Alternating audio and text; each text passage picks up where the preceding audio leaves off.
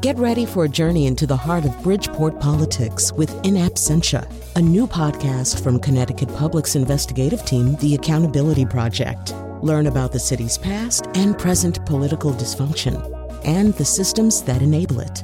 Tune in wherever you get your podcasts. Funding provided by Gregory Melville and Susan Fox and Kathleen Bromage. You know what? Today's show is tops. You're going to hear what the first African American and first Black woman anywhere to summit Everest feels about the achievement. There's this sort of weird pressure around it where I think a lot of me just wants to be like a boring, normal climber. You'll hear from the world's first candidate for a head transplant, or would it be a body transplant? Definitely for me, it's the body transplants because I preserve my head, I preserve my mind, my experience, my consciousness. And when teachers and students of a special education school in the UK were preparing to beat the world record for the tallest stack of hats worn for at least 30 seconds, how did they figure out how it's done? We realised there was actually a good technique because we tried a lot, didn't we? We discussed it a lot, so we're never going to quite let that out, are we? No. I'm Kyone Wolf. Stories about tops. That's coming up next on Audacious, right after the news.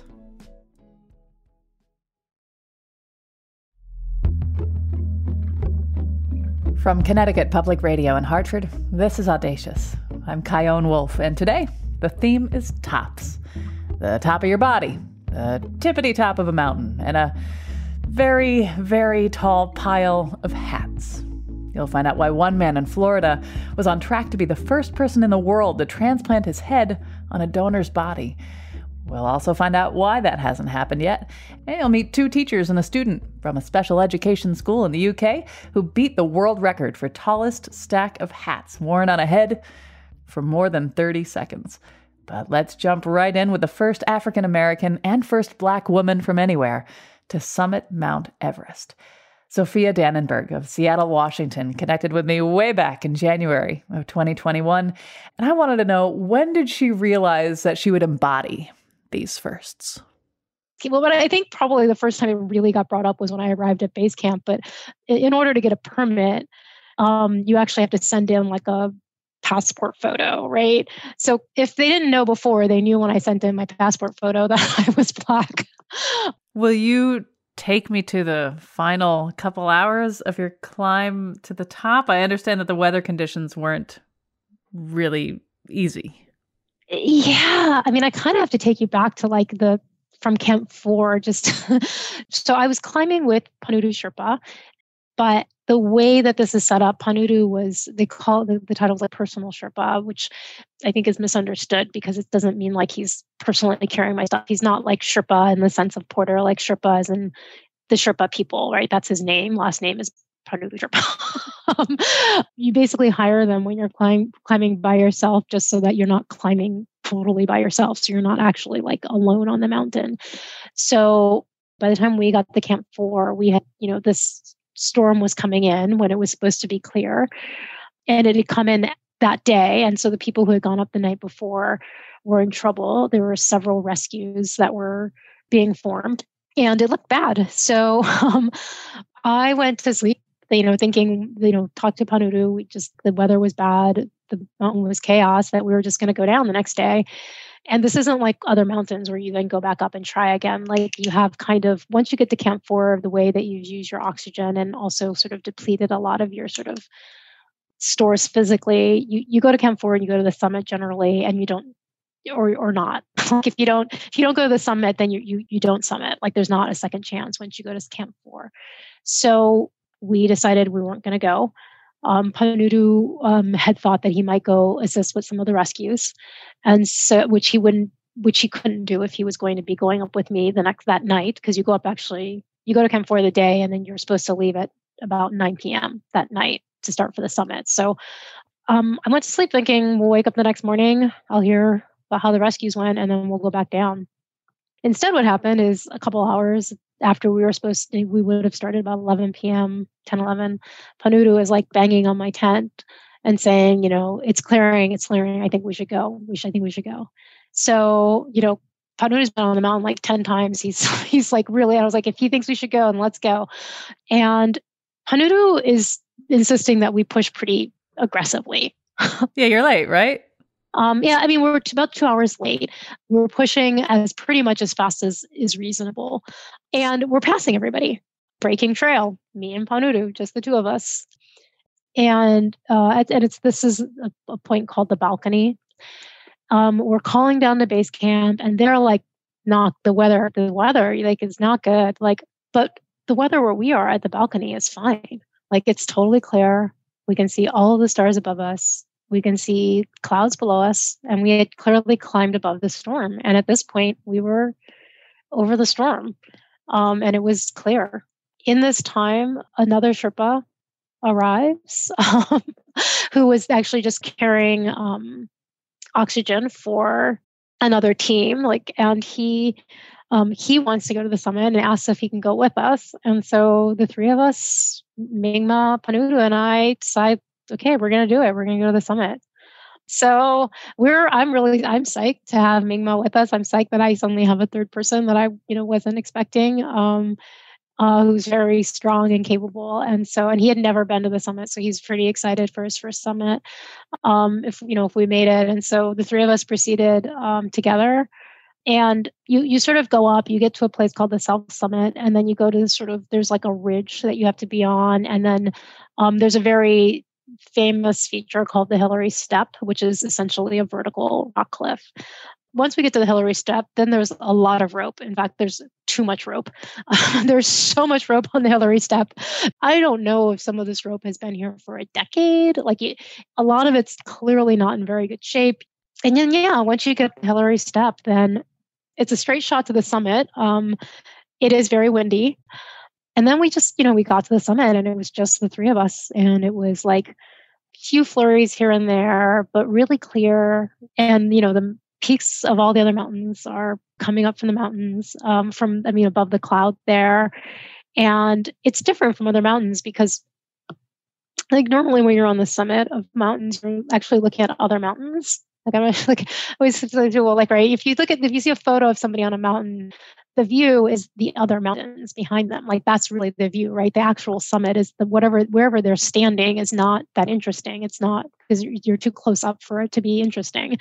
Well, on Everest, right, there is sort of nothing behind you because you're above everything. Everything that's beautiful is actually below you. Does that make sense? Absolutely. Right? Yeah. But I was so aware of it. I was so aware of all of these things that were different from other mountains. And was it disorienting in a way? I mean, it was the thing that made it interesting. It was all these little ways that it was different that just made it an interesting climb. Because Everest is not, it's in so many ways, it's not, the elevation difference doesn't make it an interesting climb. It's not, right? The actual steps and the actual sort of from a micro level, it's all of these little things that I was sort of looking at and noticing and processing. And I think I was processing it with interest. And mostly, I think that's all I could process, because other than that, my only other sort of thought was to get down. So you reached this peak in literal sense, and you knew back in 2006 that you would be the first African-American person and the first Black woman to summit Everest. In a way, that's wonderful. That's amazing. What a great accomplishment. And at the same time, this just happened in 2006.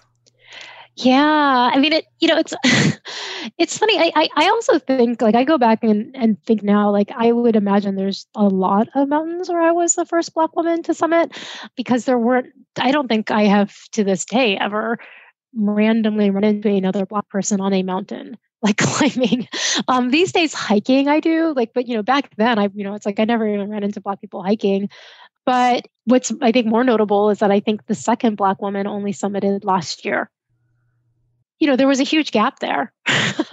So, do you, now that you are in this position, that you've got a Wikipedia entry, right? You've got, this is your name is synonymous with this accomplishment. Yeah. And whether you like it or not, you're automatically a role model. How do you feel being put in that position of being a role model? So it's uncomfortable, because I think I always just, and especially I just think of myself as a climber and somebody who hasn't done much with it. It's I do feel a little bit of an obligation because I feel like I have this thing, right? No one else is ever going to be the first. And so there's a little bit of an obligation, which is uncomfortable for me because I just think of myself as sort of this boring, normal climber and a very average one at that. Everest isn't sort of technically or in a lot of ways a very difficult climb to do, but it doesn't, involve, being a spectacularly good climber. So there's this sort of weird pressure around it where I just want to be like, I think a lot of me just wants to be like a boring, normal climber. And I kind of a lot of times just wish I could just be that. Like, I think there's a lot of privilege in just being able to be average. And not, and even when I was climbing, right, I think I was not taking it upon myself, but I think a lot of people of color who are climbing, especially Black climbers, when you're the only person there is this sort of added pressure of feeling like you're representing your whole race, right? That like somehow you're representing all, if you suck, then like, do Black women just suck at climbing? I never took that on myself. Like I was always like, nope, if I suck, I'm just me being bad as an individual, just like many other individuals who are bad at things. The more I think about this sort of Everest thing, I think it puts this extra pressure on me that I'm really uncomfortable with. I don't know how to describe it to people. And I struggle with saying, you should do something with that, but also feeling like, oof, I just want to, come and go and be average and terrible, just like everybody else. If that's who I am.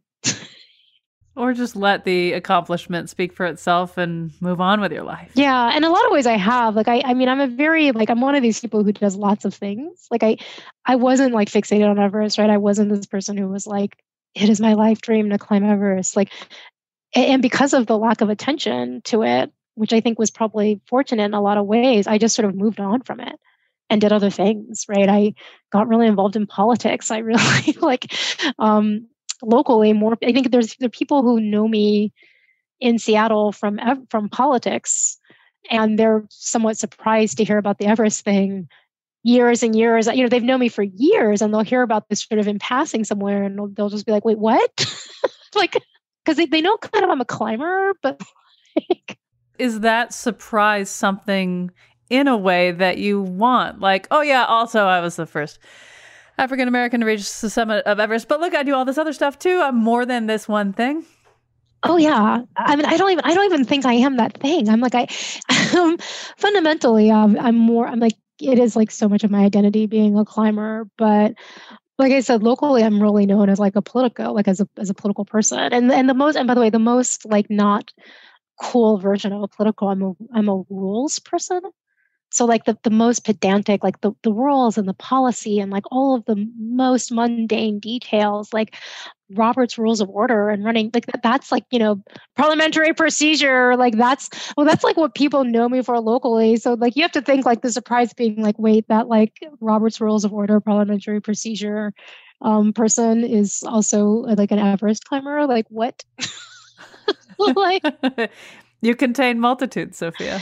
Yeah. So I think like if the Everest thing had become a big thing right away, that might not have happened. Like I might not have just been able to just sort of go on and do the next thing. I'd like to hear more about what that feeling is behind firsts. Like you summited Everest in May of 2006. And what we were just saying, it took that long to be the first African-American and first Black woman to summit Everest. What else does it feel like? That tension between great and also really? There's sort of an exhaustion, right? Of like you said, there's this idea of like really there's that first just happened. And there are firsts that still haven't happened. And there's somewhere I don't, Obama, Kamala Harris, like these are amazing firsts to me that really I celebrate and don't have any sort of feeling of, I think I might have more feelings about women. And it's like, I was like, oh, with Kamala, like, right, there's this too. Like, with the fact that how is it possible she's the first woman? I mean, modern society, my goodness, America's behind. But in terms of being the first Black woman, like that, I don't. Like that does to me is not exhausting. Like that's amazing, right? I can't explain the two sort of sides of my head. But then I'll hear of other ones like, somebody was campaigning, and I think that there still has not been this first, which is that she was campaigning for a statewide position here in Washington State. And it had been brought up that there had never been an African American elected to a statewide position in Washington State. Not like, and I don't mean like senator. I mean like nothing. Not like commissioner of public lands, not public instruction, not secretary of state. Like, and there's not been a single African American who has been elected in a statewide position here. Like that is exhausting, and that is unbelievable to me. It's sad. I think that when there are those firsts, I hope that it speaks to change in our society. And I had hoped, for me, and I've said this, that I don't think of my climbing Everest as sort of an achievement. I don't really care if anybody climbs Everest. It's a recreational activity. But my hope is only that it was sort of a leading indicator. To climb Everest, you need all of this money and resources, that you need leisure time, and you need this sort of freedom to spend your leisure time in this way. I think people have to remember that, my age, we're sort of the first generation of sort of the post-civil rights era. Like our parents were all in the thick of that. And there's a lot of pressure to accomplish a lot in our lives and professionally, right, to become doctors and lawyers. And if you get this money, you get this opportunity, you go to college. I went to Harvard, right, to really accomplish things.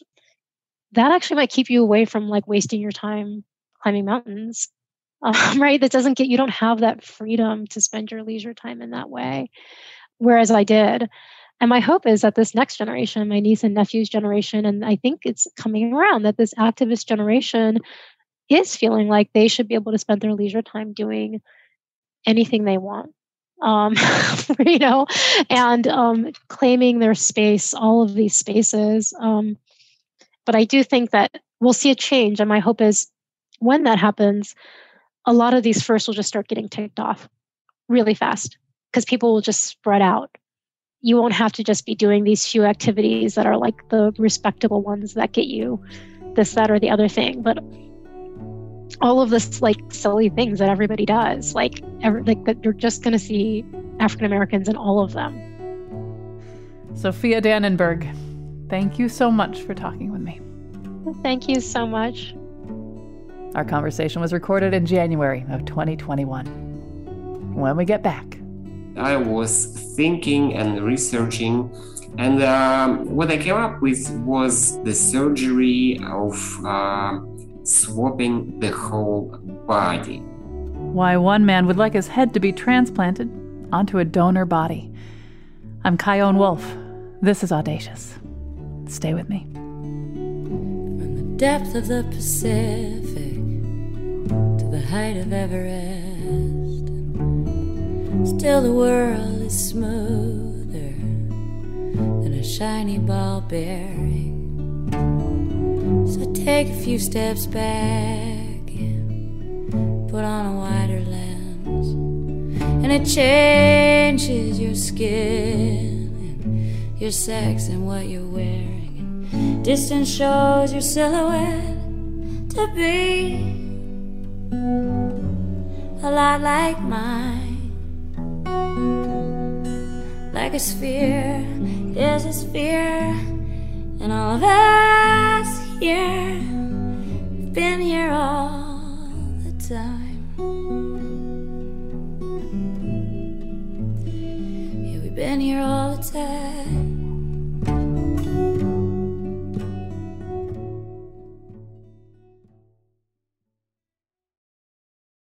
This is Audacious. I'm Chion Wolf. Today, tops is the theme of our show. Later, you'll meet two teachers and a student from the UK who broke a Guinness World Record for the tallest stack of hats worn on a head for more than 30 seconds. But right now, the kind of top we're talking about is the top of the body. Val Spiridonov lives in Florida, but he's originally from the former Soviet Union. He has a rare disorder, Werdnig-Hoffmann disease. It affects his nerve cells and muscles, so most of his body below his head is immobile. When we connected back in May of 2021, I asked him to describe himself and the condition he's been dealing with his whole life. So SMA is a spinal muscular atrophy, which means that you have really, really weak muscles. You are not able to walk by yourself. You're not able to lift objects, basically any objects, maybe just a really light one like a phone or whatever. Particularly, I am able just to operate my computer, my mouse, and my wheelchair. So that's basically it. I'm able to feed myself, but on the rest of the daily routines, I rely on people I hire, on people I'm close with. So it's pretty heavy disease, which makes you really, really dependent on other people. And it's kind of depressing, And I was thinking and researching how to improve my condition, how to make it less heavy, to be less dependent on other people. And what I came up with was some kind of gene therapy and more radical one, the surgery of swapping the whole body. So this is not extremely new technology because during the early 50s of the previous century, there were lots of experiments made by Russian medics and later by American Dr. Robert White. They tried to swap bodies of dogs and monkeys with some level of success, because on that time it was difficult to suppress immune system to make it not reject foreign tissue. So it was impossible to connect nerves as well. So it was problematic to make the new body operate its organs, operate its muscles. It was possible just to connect blood vessels and to support some sort of life for a limited period of time. So at some point, you find a doctor who says that he can do it. And would you say it's a head transplant or a body transplant? It depends on your point of view, Yeah. So definitely for me, it's a body transplant because I preserve my head, I preserve my mind, my experience, my consciousness. It was not like I found a doctor. It was a TV show, or actually a news report where Italian doctor Sergio Canavero mentioned that he has got the key for this entire technology, the key which allowed him to basically reconnect the neural systems like spinal cord with the brain, so that it could transmit the signal of moving an arm, moving a leg. So the whole point of the surgery became like real. And this doctor was proposing that this kind of surgery could be possible in several years. So from my experience and from experience of the history, I totally understood that this doctor needs to be supported on the media side, supported on the public side, supported on the financial side, because his predecessors, like Dr. Demichov and Dr. Robert White, they were not supported by public, because public thinks really conservative about this kind of treatment. Even if like regular organ transplant is kind of accepted by public, but when you talk about body transplant, it's like really freaky one. Yeah, it's hard for people to wrap their. I'm sorry, there's going to be so many puns for people to wrap their heads around. Absolutely.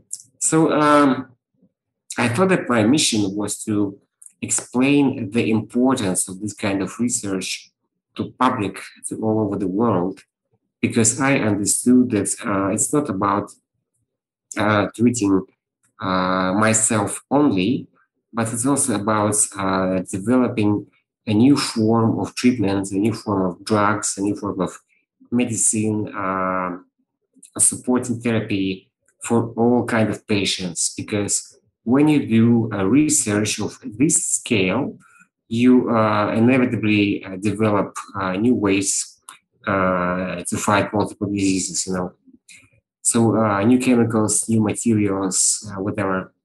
And I spent like 2 or maybe 2.5 years traveling around the world, explaining to people why it is important to understand the necessity of this kind of research.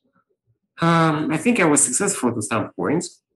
How would the surgery work? Like, you would be at home and you would get a call. Maybe there would be a car crash and someone had a head injury, but their body was fine, and you would go to the hospital. How overall would that work? Exactly. This was the plan. Of course, we were thinking about only the patient with dead brain for some reason. Yeah, like a car crash or bike crash or whatever. It's like a regular organ transplant. Actually, you don't even have to invent a new laws about it. You just take existing laws and apply it to these kind of surgeries. Yeah, so the plan was similar to what you explained, but we didn't go too deep inside because no government was able to accept this kind of treatments, accept this kind of experiments, because the public resistance was high enough. Yeah, I read that if this had happened and they did the surgery and you died, the doctors and people involved almost certainly would be charged with murder. Yeah, absolutely. But I insisted that it was my own will. It was my will to participate in this kind of experiments because, anyways, these kind of diseases and several other conditions, they are not treatable with regular methods. And even today, with gene therapy, with things like Spinraza or whatever, this medicine is not intended to cure grown humans. It's intended to help to babies only until 3 years old. So right now we're talking about the cases which are basically terminal. So this is the only way to treat them. Was there a feeling of desperation in that? Yeah, so this is kind of depressing. However, in my particular case, I feel pretty stable, although I know that the future is maybe not too bright to me, but I don't know the time frame yet. So right now I feel okay. I enjoy my life. I smoke cigars. Yeah, so I feel pretty good, and I have a wonderful family. Well, let me back up for 1 second. If you were like out to dinner with some new friends or just making conversation with people who didn't know that this was something that was important to you, and you would say, yeah, I'm actually really excited about being part of body transplant, what kind of reactions would you get? The people are pretty much excited about this because everybody thinks it's a huge deal, because nobody has done this before, at least at this scale when you swap the whole body. But people still think it's kind of freaky way to treat because it involves like another person to donate its body to you, basically. So it's weird and it's interesting, and of course it opens new horizons for ethical discussions, for theological discussions. Yeah, so lots of new philosophy is behind this. So people, of course, excited. People ask questions. People are wondering what pushes me to the risk of this level. What made you change your mind? This is the most interesting part for me because it's not actually about changing a mind. Imagine you have a spaceship on the ground, which is going to go to the Mars. But this spaceship has only one pilot, passenger, and only one engineer working on making this happen. The spaceship has no fuel. The spaceship has no any other engineering crew. And of course, it lacks a lot of other things on its way to Mars. So imagine me as a pilot. I was prepared. I was prepared for the launch. I was going to go there, but it was just not ready. There was no hospital which told us that's okay, you can come up to our facility and we'll help you, we'll provide you with all the necessary equipment, whatever. There was no people from governments who could say that, okay, we are allowed to do these experiments. So lots of bureaucracy stuff, lots of law-making stuff stopped us from doing this. And we never wanted to do this in secret. We wanted to be open to the public because this is very important to public, in our opinion. It should not be covered. It should not be done in some kind of secret laboratory.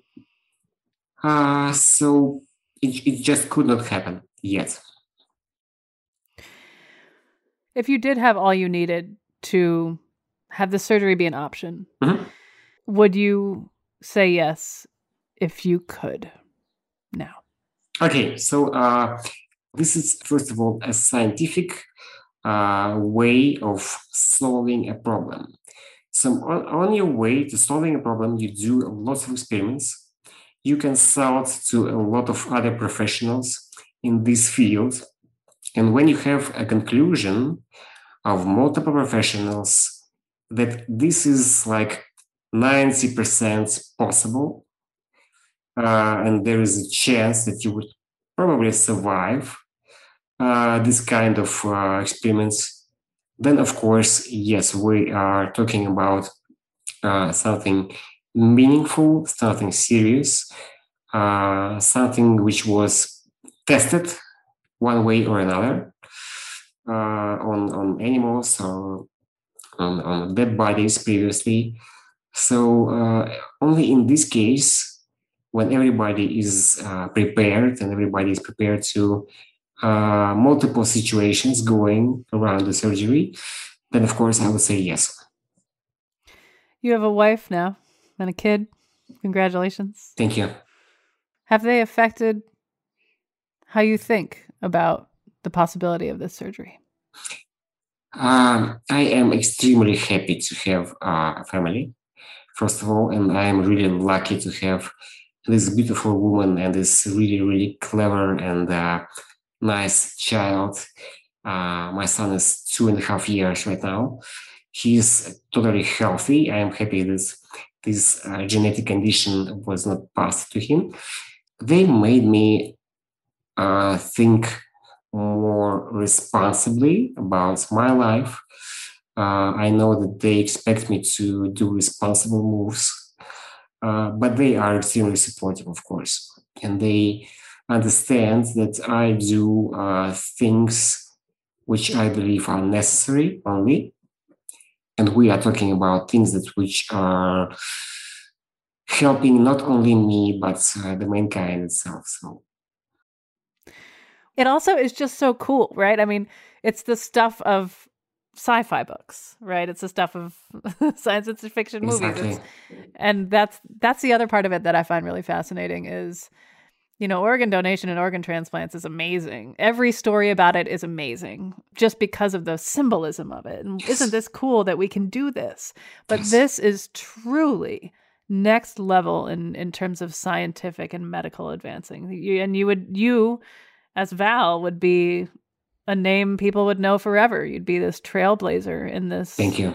adventure that we'd be on. I mean, is part of like, oh cow, I could be the first. Is part of that the appeal too?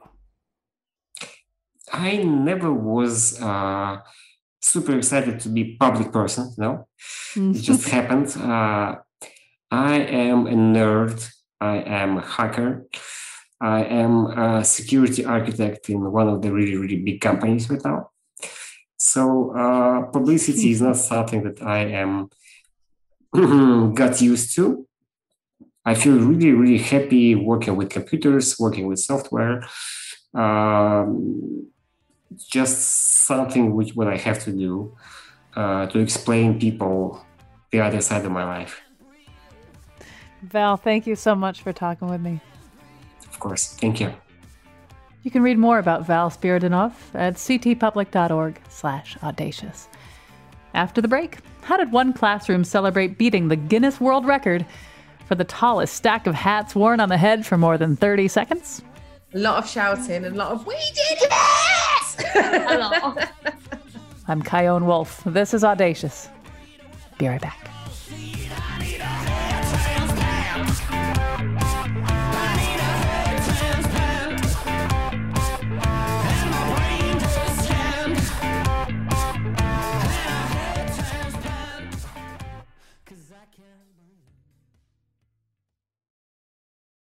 This is Audacious.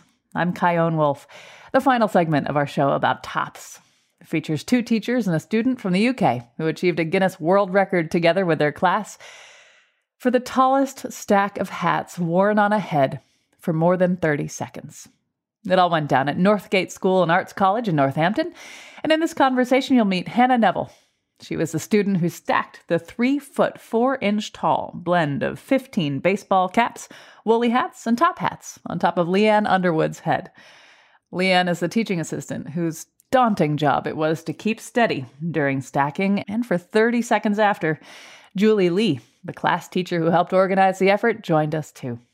First, I asked them to describe what's so cool about their school. So we are a secondary school, so we cater for pupils who are 11 to 19. We do have a sixth form site as well attached to us, and all of our students have severe and complex needs. So ranging from just normal severe learning difficulties, autism, Down syndrome, lots and lots of a broad spectrum of disabilities and learning difficulties. Now, how did the idea for breaking this world record come to be? We were doing a topic, and the topic was to do something to enhance our community. Because of the pandemic, we couldn't go out into the community. So we thought lots of different ideas, but most of them involved going out into the community, which obviously we were prevented from doing so. And so we sort of narrowed it down to our school community and what we could do to make it better. And one of our wonderful students came up with the idea of breaking a world record. And so why hats? Because there's a lot of world records you could break. I understand you're very powerful people. We did ask ourselves that a few times. Once we were practicing, we were like, we got the right one. Tried one with socks. You tried one with socks? Yeah. So we thought of a couple, and we thought of ones that we wanted them to be achievable, obviously. And we tried wearing the largest amount of socks in 30 seconds, and it was a complete disaster. Yeah. And a few blue feet. Yes. Some people like, no. Yeah. It was, we were in danger of injuring the children, so we stopped.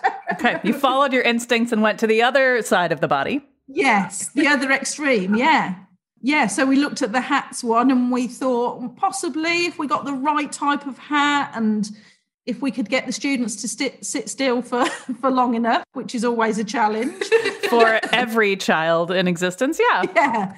And then so we began practicing and thought, we could probably do this. Now, what was the record before that you were trying to break? And what there had to be some sort of a time limit. Will you tell me some of the constructs you were working with? So the record before was 100.3 centimetres. And you had to, it's difficult because you don't know the rules until you actually apply to break the world record. So then you have to find out whether there's a limit on the number of hats or the type of hats. But as long as the stack of hats is balanced for 30 seconds and it's taller than the last record, then you get the world record. And it has to be a stack. So it couldn't be one big hat. It's got to be a stack of hats. And where did you get the hats? Where did they come from? I surprisingly had a large collection of hats at home. Yeah, me too. So we asked the students to bring them in, but me and Mrs. Underwood, we had most of them between us, didn't we? Lots of fancy dress hats came out. There was lots of ones that had lots of stories behind them. Yeah. So it was good fun. But we did actually decide that we would order a few top hats because we thought that they might help us. Yeah. Hannah, when you were in the room for this experience, did you think we're going to break this record 100%, or did you have any doubts? I don't really have one. You knew we were going to do it, I knew we were going to do it. You can do it how many times? It's not just one time. No, but we couldn't keep going for weeks and weeks. No. We had to. It was on that. Yeah, we did have to do it on that day because we had to have lots of official people in, didn't we? Yeah. To verify the record, you see. So we couldn't just keep going on different days. It had to be at that time. Yeah, we practiced. We practiced for a few months beforehand. We had a lesson a week where we practiced and made sure that we were pretty close. Yeah. And then we had one day set where we had to have the official attempt, and that would be our one go at getting the record. Hannah, was there one hat that you really liked the best of all the hats in the stack? Not really. I liked the purple shiny one. Yeah, I'm sure we use that. Yeah. So when the day came to achieve this feat, how did you feel, Hannah? I was scared a little bit, but most of it was happy and exciting. When the person from Guinness was there to witness and measure and time and make sure everything was perfect, did you achieve the record right away, or did you have to do it a couple times? It was a couple of times we did it. Were you ever worried that you wouldn't? Not really. Oh, she had faith. We were I had faith in them. And we had bit of an audience from the rest of the school as well. So it got quite exciting. Yeah. And then we had people had made banners for us, and they were all cheering for us, weren't they? And Hannah did have a really special job on the day. Tell me about it. Because we've got a class of 9, we all took it in turns, but you can only have one person to sit and one person to stack. So even though not every child was involved, they were all involved somewhere along the way. And the day, Hannah ended up being there. I was the one who. So you stacked. She stacked the hats. How did you stay calm? Because if I had to stack the hats, I would be afraid that my hands would be shaking. Were your hands shaking? I don't think so. I don't know. I couldn't see because I had a lot of hats on my head. So I think you were just really excited, weren't you? When we did it, I just jumped up and down. She was very excited, and she had to climb. You had to get on a ladder. I did have to come on a ladder. You had to get a step ladder out. I bet the whole world looked different from up there. Yeah. So, all right, now the moment we've all been waiting for is this one. 9, 8, 7, 6, 5, 4, 3, 2, 1.